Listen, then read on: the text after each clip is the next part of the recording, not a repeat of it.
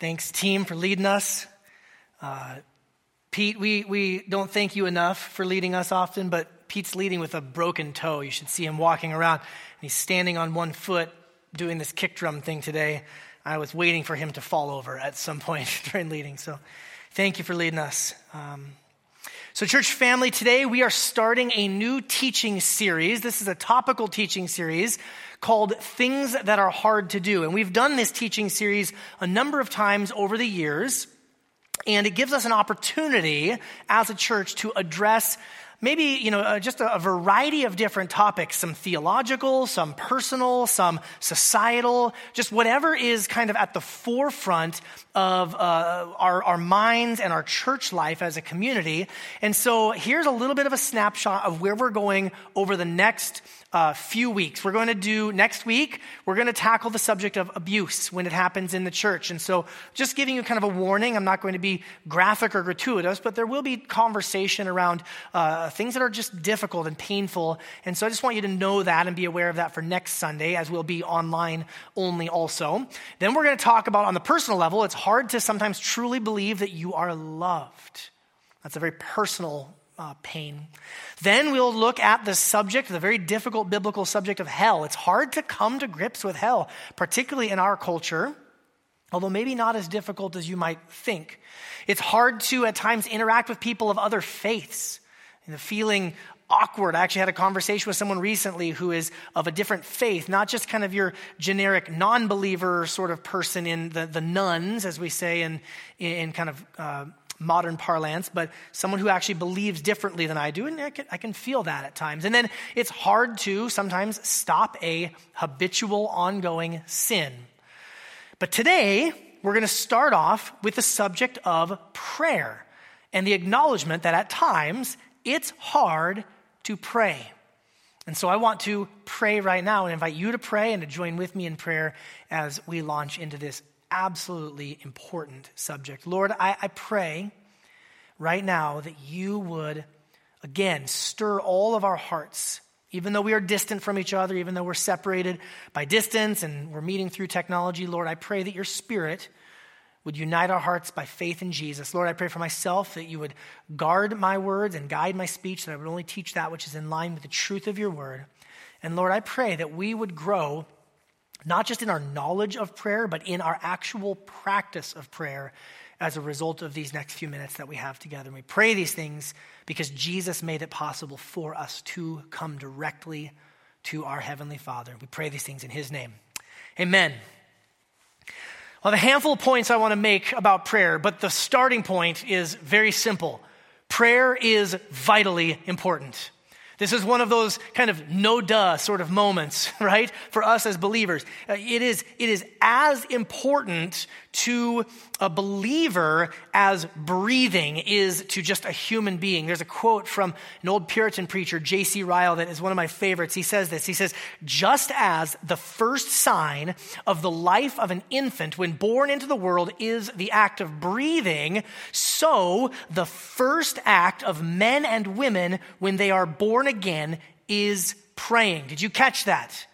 The first thing that a child needs to do when a newborn infant is born is they need to breathe. They need to squawk. They need to cry. So also when we are born again into the family of God, we need to start praying. I've told this story before, but I've gotten to hear all of my daughters when they were born, all four of my daughters get to hear that first just little squawky cry when they were born, except for my second daughter, Delaney, because, and I'll keep the story short, but when she was born, I saw a little bit too much of the C-section, meaning I saw any of the C-section, which was a little bit too much, and I passed out in the operating room. And here's the thing, when you pass out in the operating room, they don't let you back in. It's just kind of a weird controlling thing that they have going on there. And so I had to go sit in the other room. And I was like, is everything okay? Can I go back in? They're like, no, sit there, drink your juice. I felt like a child. They're like, here's your juice, sip that and don't pass out again. But the point being is when you hear that child squawking, when you hear that child crying, you know that things are moving in the right direction. And so for us as believers in Jesus Christ, prayer is absolutely essential. In fact, I would go so far as to say is that it is impossible to be a Christian who doesn't pray. It's impossible. There is no such thing. We become believers. We become saved by uttering, even if it's the most simple and the most pathetic prayer, Lord Jesus, I've messed up. Would you save me? That is prayer. That is what God uses to bring us from a place of spiritual death into spiritual life. And I'll actually go so far as to say something that might sound controversial for even us as a Bible church. Prayer is more critically important than anything else in the life of the church. The Bible's good. Love the Bible. I've committed my life to understanding, learning, and teaching the Bible. But illiterate people can know God truly through prayer. Is church and gathering for worship. I love gathered worship. I have loved gathered worship since I was a little kid. But people in solitary confinement can still have a right relationship with God through prayer. Serving is good. Taking care of people who are in need, serving the poor is good. But you know what? People who are in their hospital beds or disabled and can't get out and serve people can have relationship with God through prayer. Preaching is good. Evangelizing is good. But people who are mute can have relationship with God through prayer, even in their minds. So point number one, I shouldn't have to make it. We all know it's true, but it's just state the obvious. Prayer is vitally important. Number two, prayer is communication. Let's not overcomplicate it. The starting point is simply prayer is communicating with God. It's a very open, a very broad definition. And if you think of it just that simply, prayer is communicating. You think about how you communicate with your spouse. You think about how you communicate with your parents. You think about how you communicate with a friend or a coworker or a boss. God is, obviously he's God. He's the infinite, almighty creator of all things, but he is a communicative God. We see that from the very first verses in the Bible when it says, God said, let there be light. God said, let there be sky above and seas below. God is a communicative God from the very beginning of the scriptures to the very end of the scriptures. He's made us in his image and likeness. And one of the things that means is that we are able to commune with him, to communicate with him. So when you think the word prayer, just simply think communication. It shouldn't be that hard. It's super important. It's super simple. And yet, point number three, and that's just what we're going to spend the rest of our time talking about. Prayer is challenging. Prayer is difficult. Why is that? Why is it so difficult for us to pray?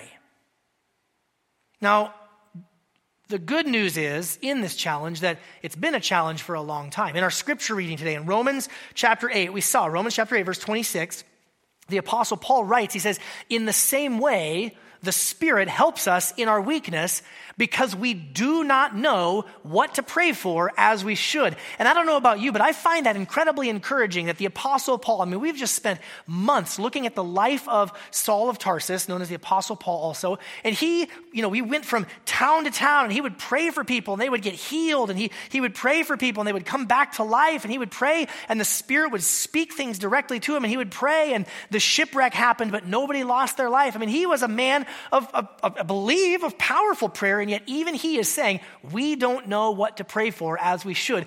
We need help from the Holy Spirit. It's a challenge to be as regular in prayer, as consistent in prayer, as maybe the feeling of connectedness in prayer as we want to be, or even as we ought to be. And I've identified, I think, 6 things that happen, 6 reasons why prayer is challenging, why we don't pray. And there might be more.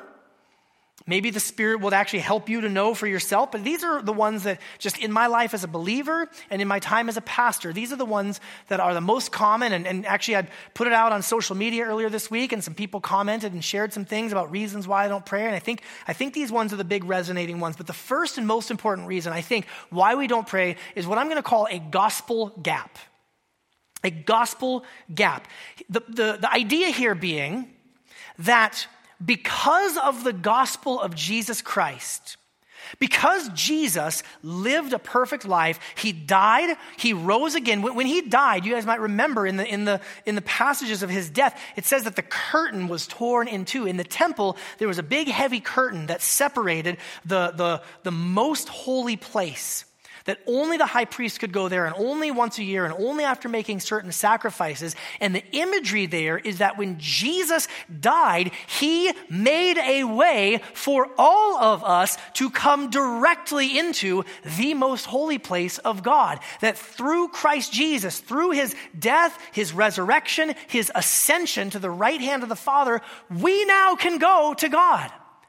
We get to go to God. We are invited to go to God. In fact, in our passage in Romans 8 today, just that verse I just read about we don't know how to pray and we need help from the Spirit, but it goes right into this very famous section that you might be more familiar with, where the Apostle Paul says, we know that God works together in all things for the good of those who love God, who are called according to his purpose. For those he foreknew, he also predestined to be conformed, that's to be changed and shaped into the image of his Son, so that he would be the firstborn among many brothers and sisters. There's this relational family language that Jesus did what he did so that we might be invited into the family of God, brothers and sisters with Christ Jesus. And it says, those he predestined, he also called. Those he called, he also justified. Those he justified, he also glorified.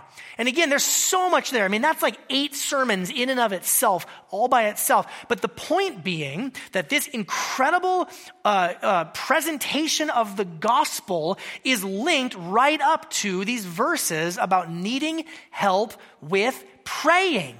Paul starts out by saying, you guys, if you're struggling to know what to pray, why don't you just take a moment and think about the fact that God knew you, that God loved you, that God chose you, that God saved you, that God desired you to be a part of his family, and he has made a way through the death and resurrection of his Son, Jesus Christ, so that you could be in the family of God, having open, free communication with the God of the universe. My goodness, friends, let's never forget the gospel when it comes to prayer. Prayer is not some obligation. It's not something you have to do. We get to do it.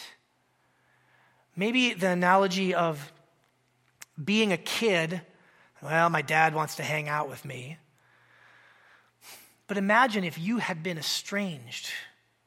Imagine if you had run away from home. Imagine if you came to your senses later and then realized, oh, my dad actually loved me a lot and I haven't seen him in years. Imagine that, let's say there was some virus going around that made it so that family members couldn't see each other for a long period of time, and then they got to see each other for the first time.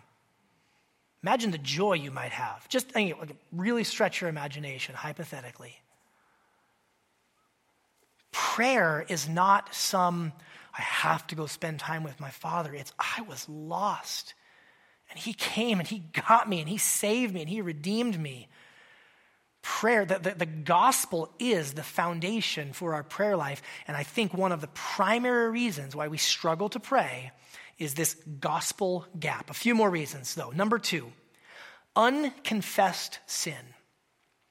For us as Christians, one of the reasons why we don't want to pray is we are harboring sin. There's an example of this in 1 Peter chapter 3 where the Apostle Peter says to husbands, do not be harsh towards your wives so that your prayers won't be hindered. A little pastoral tidbit, a very specific point of pastoral application. Husbands, be gracious and kind to your wives, or God will not listen to your prayers. J.C. Ryle, who I mentioned earlier, he says, that people fail in private long before they fail in public. They fail on their knees, they fail in their prayer life before they ever fail, kind of a public moral failure. One of the reasons we don't go to the Lord is because we're holding on to unconfessed sin. We're holding on to the burden and the weight of our sinfulness. And so if you're looking at your prayer life and thinking, boy, why do I struggle to pray? Maybe one of the first things to do is to take a moment and consider, have I really been honest with the Lord about my sins? Number 3, unaddressed shame. You read in the book of Genesis chapter 3, when Adam and Eve sinned against the Lord, they ate of the tree, they ate of the fruit that they were not supposed to eat from. It says that they went and they sewed fig leaves for themselves. They went and they hid. When the Lord God finally appears in the garden, they say, we hid from you because we were afraid. There's all of this shame that comes over us because we have sin, but also we're living in a broken and fallen world. Shame is this feeling that something is off, something is wrong, something is disconnected. And obviously there's all sorts of unhealthy shame, where people put extra shame on you, but there is a good place of shame. It's kind of like a good place for pain in the body that lets you know, hey, something's wrong and it needs to be addressed. There is a healthy place for shame where we can say, man, something is off. Somebody has done something to me. I have done something. There's something in my world that is just off, and I need to address that shame because Christ Jesus, the Bible teaches us, bore our shame on the cross so that we might be shame-free in him. Being shame-free doesn't come from watching enough TED Talks. Being shame-free comes from knowing your identity in Christ and just how loved you are by God with your own sin, with the things that have been done against you sinfully. All of that in Christ Jesus, we have healing, we have washing, we have cleansing. And one of the reasons we might struggle to pray is when we go before the Lord on our knees in prayer, we are burdened by this shame. And Jesus wants to take that shame. Number 4, 3 more reasons why. And again, maybe there's more, but I'm just inviting you to see yourself in any of these. Busyness and distraction. Matthew 13, right? The parable of the seeds. And one of the things that happens is the farmer plants the seeds, but it says that the cares of this world, Jesus says, the cares of this world, the distractions of this world come up, and we don't pray because we're just busy or we're distracted. I can't remember who it was that said it. An old dead preacher person said, we need to pray unless we're really busy, then we actually need to pray like more, right? Maybe that's Martin Luther. We need to pray every single day, except for when you're really busy, double it. Pray more when you're busy, right? But I know for me, this one's a big one in my own personal life. Busyness, distraction. I want to pray. I hear the dings of the phone. I hear the dings of the email. My own mind, just the way my brain works. It's like squirrel, ping pong ball, right? Just kind of that sort of a thing that I struggle with. And I know that this one for me is the heart is there. I want to pray, but I give place to whether it's the cares of the world or just the distractions of the day. Honestly, even good things. Sometimes sermon prep, again, a good thing, something I love to do, something I do to serve the church family, something that encourages me. But busyness and distraction can enter in, and we do not pray because of these reasons. Number 5, good old-fashioned prideful self-reliance. Proverbs 3:5, right? The classic verse, trust in the Lord with all your heart, lean not on your own understanding. One of the reasons why some of us might fail to pray is we don't feel like we really need God. And particularly in our part of the world, in the Pacific Northwest, we have a heightened sense of self-reliance. I mean, even just think about the people who ended up out here in our neck of the woods. If you're tuning in online from somewhere else in the world, think about this. Like, these are the people who actually made it to the end of the Oregon Trail. And I'm not talking about the video game that you played on those green computers back, like Commodore 64 back in the late 80s. I'm talking like the actual Oregon Trail, right? Where like south of Portland where they landed, and then they're like, no, let's keep going. Let's go up to Seattle, where it's even colder and windier, and there's more, bears and things that want to eat us. Like this is the kind of people that live in this area. So we have a very heightened sense of self-reliance. We have a very highly educated area. We have a very highly intellectual area. We've got a lot of engineers. We've got a lot of tech people that are used to like figuring things out and solving problems. We have companies that started right here in the Seattle area that now are like putting, people in outer space and rocket ships that can land themselves. I don't even know what all else. It's insane the stuff that's going on here. Can you see how it might be easy for us to slide into a place of self-reliance?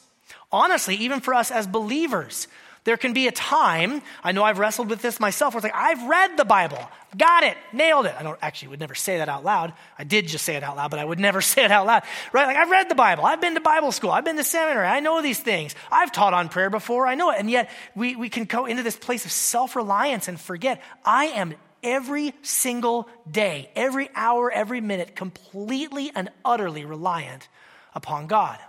And then lastly, number 6, just a lack of instruction. I like it in the Lord's Prayer as Luke writes it in Luke chapter 11. Jesus' teaching on the Lord's Prayer is predicated by the disciples coming to him and saying, hey, Jesus, would you teach us how to pray? John the Baptist is teaching his disciples how to pray. Would you please teach us how to pray? I like that in the Bible there are people like, hey, we need to learn how to pray. I like that the Apostle Paul is saying, we don't know how to pray as we ought. Some of you need just practical instruction. I want to take the rest of our time to give some practical instruction. But one quick encouragement real quickly before we go into practical instruction.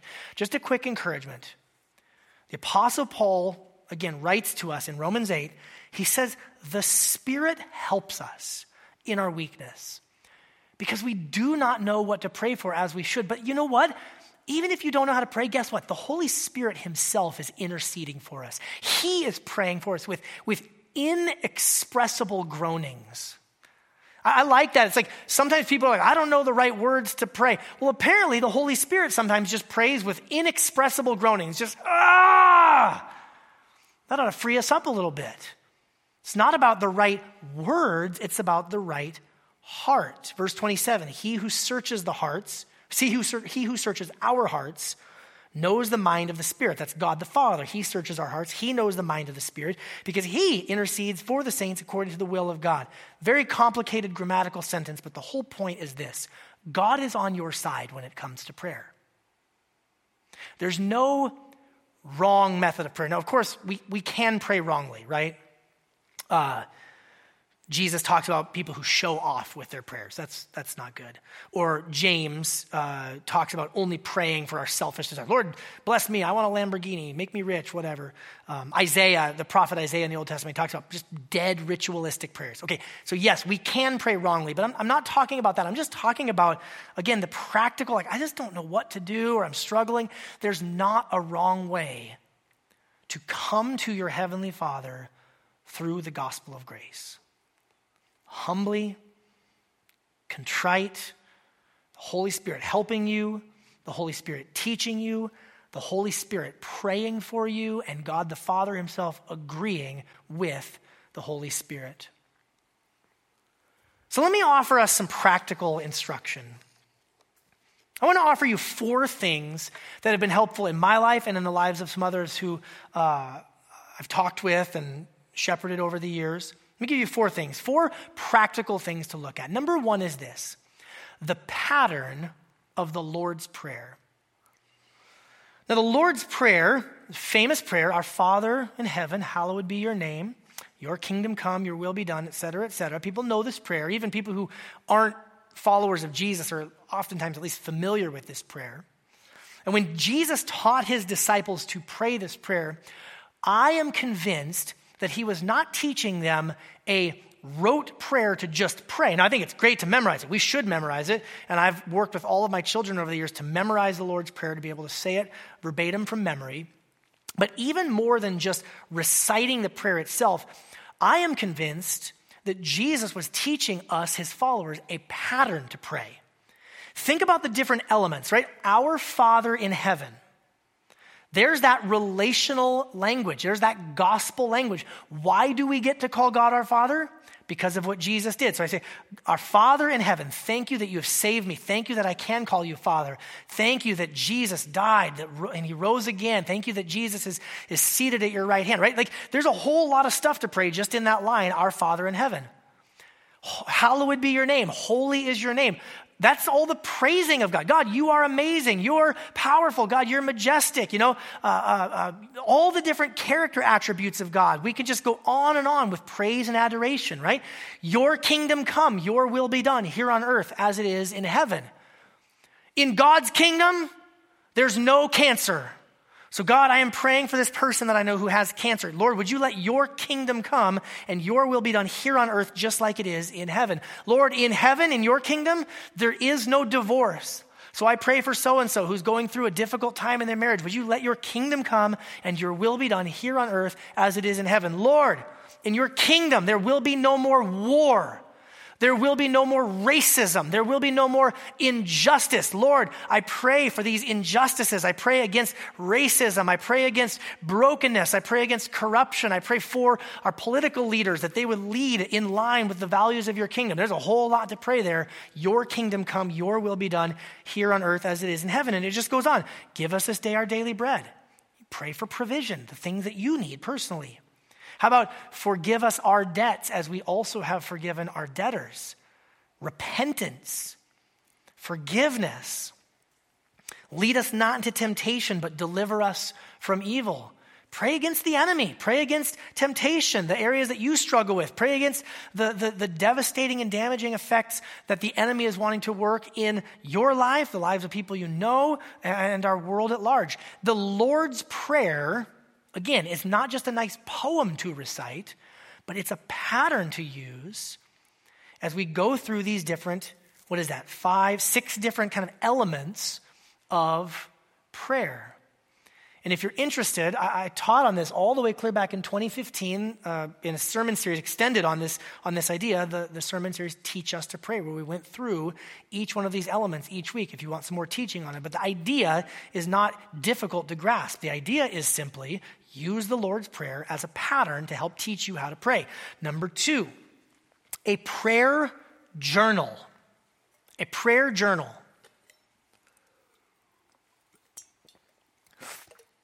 Deuteronomy chapter 6, there's all this language about, the Lord telling them the law, giving them his Torah, his instruction, and then saying, you need to literally write this on the doorposts of your house. You need to engrave it. You need to put it on paper. You need to put it, tie it to your forehead. You need to write things down. How many of you are similar to me where if you don't write it down, there's a high likelihood that you're going to forget it? So a prayer journal is just taking this principle and this application, and it helps you. First of all, you can remember what to pray for. You can keep for crying out loud, the technology we have. You can keep a note in your phone. You can carry an actual paper journal if you want to write it down by hand. It will help you remember what to pray for, but also it will help you go back and remember what you have prayed for and what things the Lord has answered and you need to thank him for and give him praise for. I know that's something I need to grow in, is to go back and remember the Lord has answered all sorts of prayers. Here's a simple one that we do with our family whenever we go on a road trip. We always try to stop and just pray, Lord, keep us safe on the road. And I have a very good track record of leading the family in prayer before road trips. And I have a very bad track record of remembering to thank the Lord when we arrive at our destination. Maybe a prayer journal would help. I don't know. But this is something that a lot of people, brothers and sisters, men and women in the church, have found to be very helpful. Number 3, pray the Psalms. When it comes to prayer, wouldn't it be amazing if the Lord would just give us a book of prayers?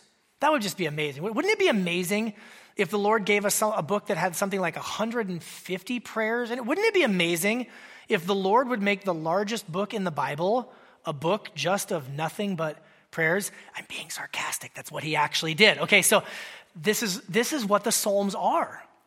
They are prayers that we can use to help teach us how to pray. Think about something like Psalm 23. Again, a very familiar passage for many of us, right? The Lord is my shepherd. I have what I need, or I shall not want. Lord, thank you that you are my shepherd. Thank you that you have taken care of me. And thank you that you provide for my needs. And Lord, here are some needs that we have as a family, and I just bring those to you, and I thank you for taking care of me. He lets me lie down in green pastures. He leads me beside quiet waters. He renews my life. He leads me along the right paths for his name's sake. And then you just pause. Lord, thank you that you're leading me. Thank you that you are you're guiding me. Thank you that I don't have to figure out how to live life on my own, but that you're teaching me. And Lord, would you shape me? Would you shave off those rough edges? Would you help me to walk along the right paths? Lord, I'm tempted in this way and in that way, and I bring my heart before you in these temptations. Would you correct me and shape me and change me?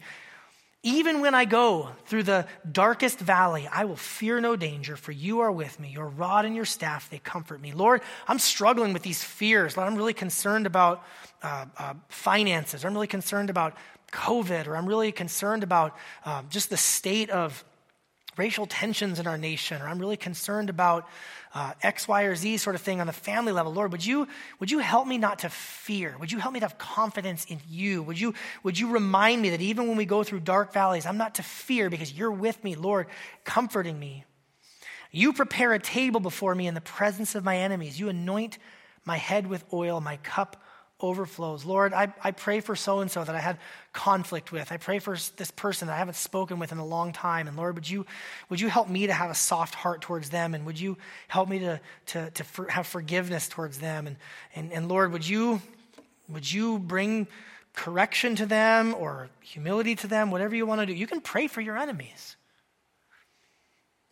Surely goodness and faithful love will pursue me all the days of my life, and I will dwell in the house of the Lord as long as I live. Lord, thank you that I have access to the house of the Lord. You see how I'm doing this? This is not rocket surgery. This is something that anyone can do. Can take a psalm and you just walk through it line by line. And you just read the line and pray that line. On our website, I've actually linked to a book by Donald Whitney. Was he one of your professors, John? You had him in seminary? We have a personal connection. I read the book. Pastor Kyle lent it to me, and I think I gave it back to you, Pastor Kyle. If not, text me, and I'll get it back to you. But just this short little book called Praying the Scriptures, and you can do it in the Psalms. You can do it in other passages as well, like in the epistles where Paul writes these prayers, or in the Gospels where Jesus is praying. You can pray the Scriptures, but the Psalms are this treasure trove of prayers written down for us to shape our prayer life. And then lastly, number 4, something to try: silence and solitude, and even the word meditation.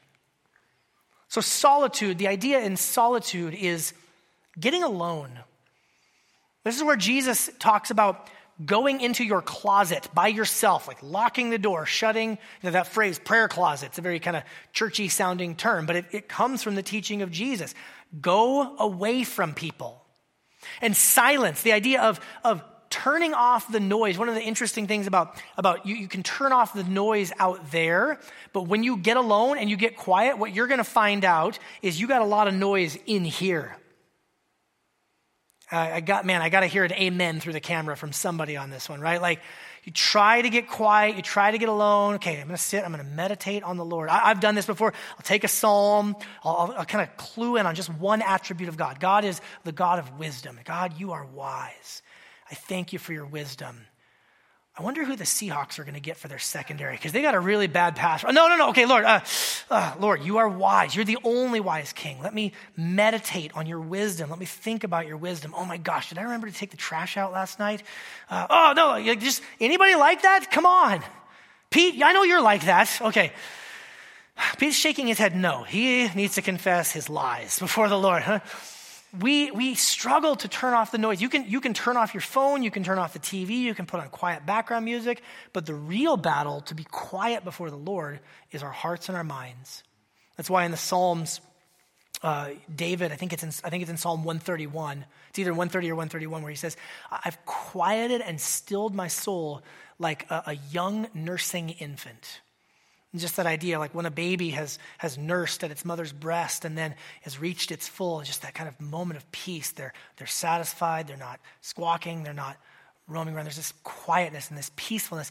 It's hard work. But friends, I can say for me, over the course of this last year, this whole practice of getting alone and just being quiet and meditating, but like for me, this has been just life changing. And that even the word meditation, I know for some in the Bible-believing Christian world, the word meditation brings to mind Eastern religion or pagan meditation, and we need not fear this word. This is a Christian practice that the enemy at times has taken and distorted. With Christian meditation, it's not like pagan meditation. Pagan meditation is emptying yourself into nothingness. Christian meditation is being filled with the fullness of who God is and mulling over his truth, mulling over the principles that we get from the scripture, awareness of his presence. There have been times where just sitting quietly before the Lord, I just start crying. And I'm not somebody who cries often or all that easily, but there are times just in silent, quiet prayer where I'm just aware that God is there. God is with me. There's no worship band. There's no, big show or big spectacle. I'm just right there in the presence of the Lord, meeting with him, contemplating his attributes and meditating on what Christ has done for me. There's lots of other things. There's people, the ACTS method, the SOAP method, the this, the that, the other thing. Listen, these are the ones I just wanted to put before you. There's all sorts of other methods, but these 4, we could do a lot worse than just regularly trafficking in these 4 methods of prayer. And so I just want to call us to pray. I want to invite us. Let's get to praying. Starting point is for us, we need to diagnose the problem. Get alone before the Lord. Lord, why do I struggle to pray? Is it sin? Is it a gospel gap? Is there shame or fear? Is it just that I don't know?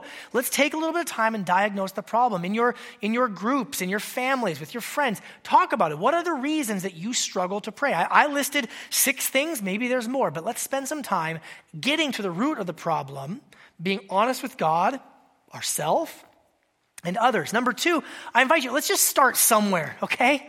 Again, don't overcomplicate it. Most every week we have a group that meets here at the church building on Monday nights. We're going to push pause on that for a little bit, obviously, with suspending services here. But there's a group that meets on Monday nights and they pray. And you don't have to be a superstar prayer. You don't even necessarily have to know what you're doing, but just show up and pray and learn from these brothers and sisters who want to pray. Start somewhere. Grab a prayer journal. Try something new. Number 3, try something new. Some of you actually, I should say this. I should have said this at the very beginning. Some of you actually pray well. Some of you have a strong and robust prayer life. And I shouldn't have painted with such a broad brush that everyone struggles to pray. But guess what? Even if you are good at praying, you're not Jesus. You have room to grow. Amen. Maybe trying something new, trying a different routine, shifting something so that you may engage with the Lord in a new sort of a way. And then number 4, last one, we've got to make this regular. I was thinking about in Daniel, in the book of Daniel, where it talks about how after he was barred from praying, it says he just did what he did every day. He would get up and he would pray 3 times a day. A lot of times in our idea of like freedom in Christ, which we do. We have freedom in Christ. But we throw out certain rhythms and certain routines that could actually help us to truly live out our freedom in Christ.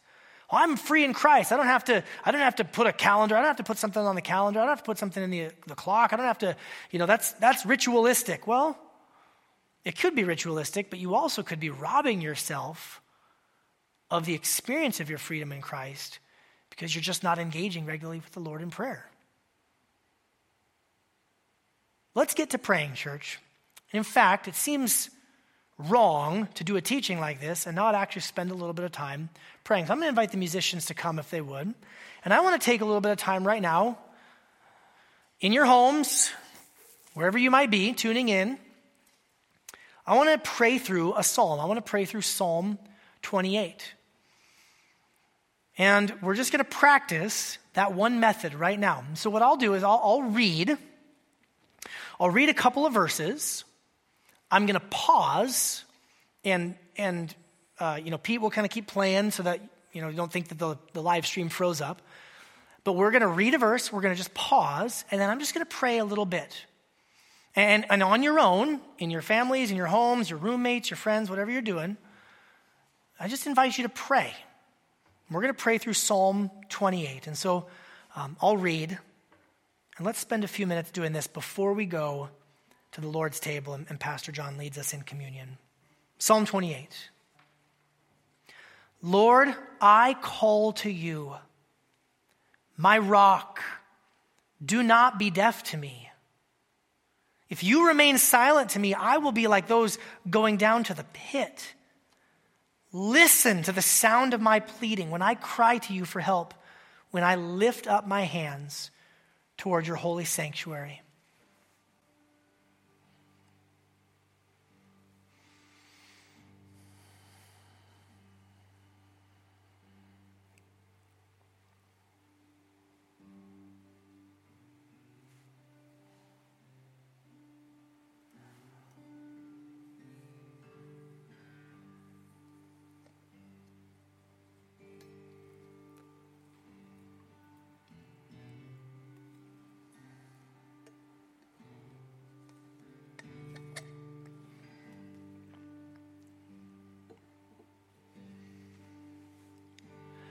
Lord, right now we all call out to you.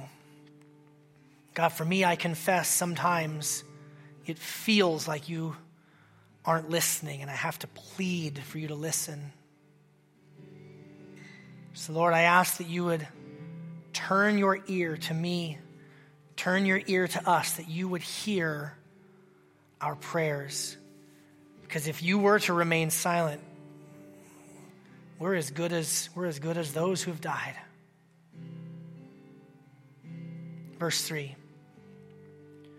Do not drag me away with the wicked, with the evildoers who speak in friendly ways with their neighbors while malice is in their hearts.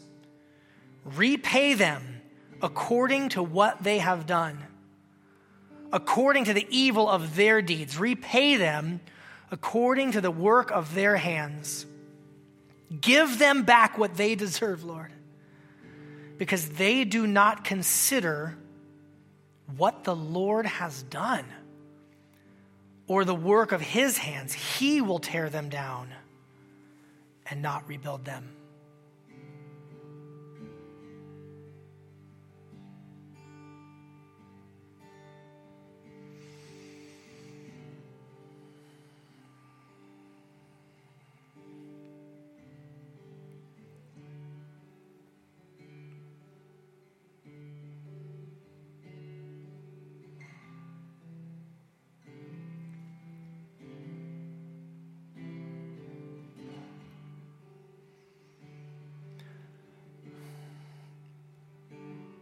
Lord, we live in a land, we live in a world that is marked by evil.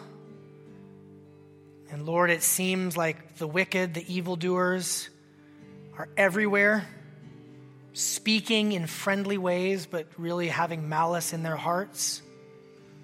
So Lord, we pray that there would be justice. We pray that there would be that reckoning. But Lord, we also pray that you would do that work, that we would not take vengeance into our own hands, but we would entrust you and we would follow you to bring about your justice and your mercy in the world in which we live. Verse 6, blessed be the Lord, for he has heard the sound of my pleading. The Lord is my strength and my shield. My heart trusts in him, and I am helped. Therefore, my heart celebrates. I give thanks to him with my song. The Lord is the strength of his people. He is a stronghold of salvation for his anointed. Save your people. Bless your possession. Shepherd them and carry them forever.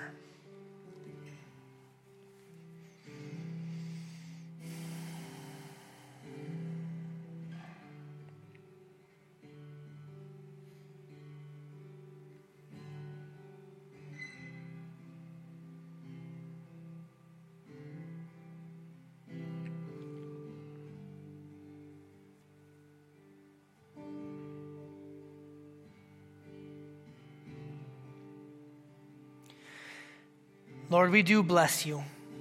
We do give you praise because you've heard us. You are our strength. You're my strength, Lord, when I feel weak, when I feel frustrated. Lord, when I have to figure out how to take a church service online with short notice. You're my strength. Help me to trust in you, not myself. Lord, thank you that you are the strength of your people. Thank you that you are the salvation of your anointed. Thank you that Jesus is the anointed one, that he is our Messiah, the anointed one of God who came to save us, to bless us, to shepherd us, and to carry us forever. So may all of our trust be in Jesus now, we pray. It's in his name, the name of Jesus, we pray all of these things. And wherever you are, let's all just say it together. Amen. Friends, we're going to go before the Lord at the table, remembering the work that he has done. I'm going to invite Pastor John to come and lead us in communion. But let's remain in this prayerful posture, even now as we go to the Lord's table. John, you want to come lead us?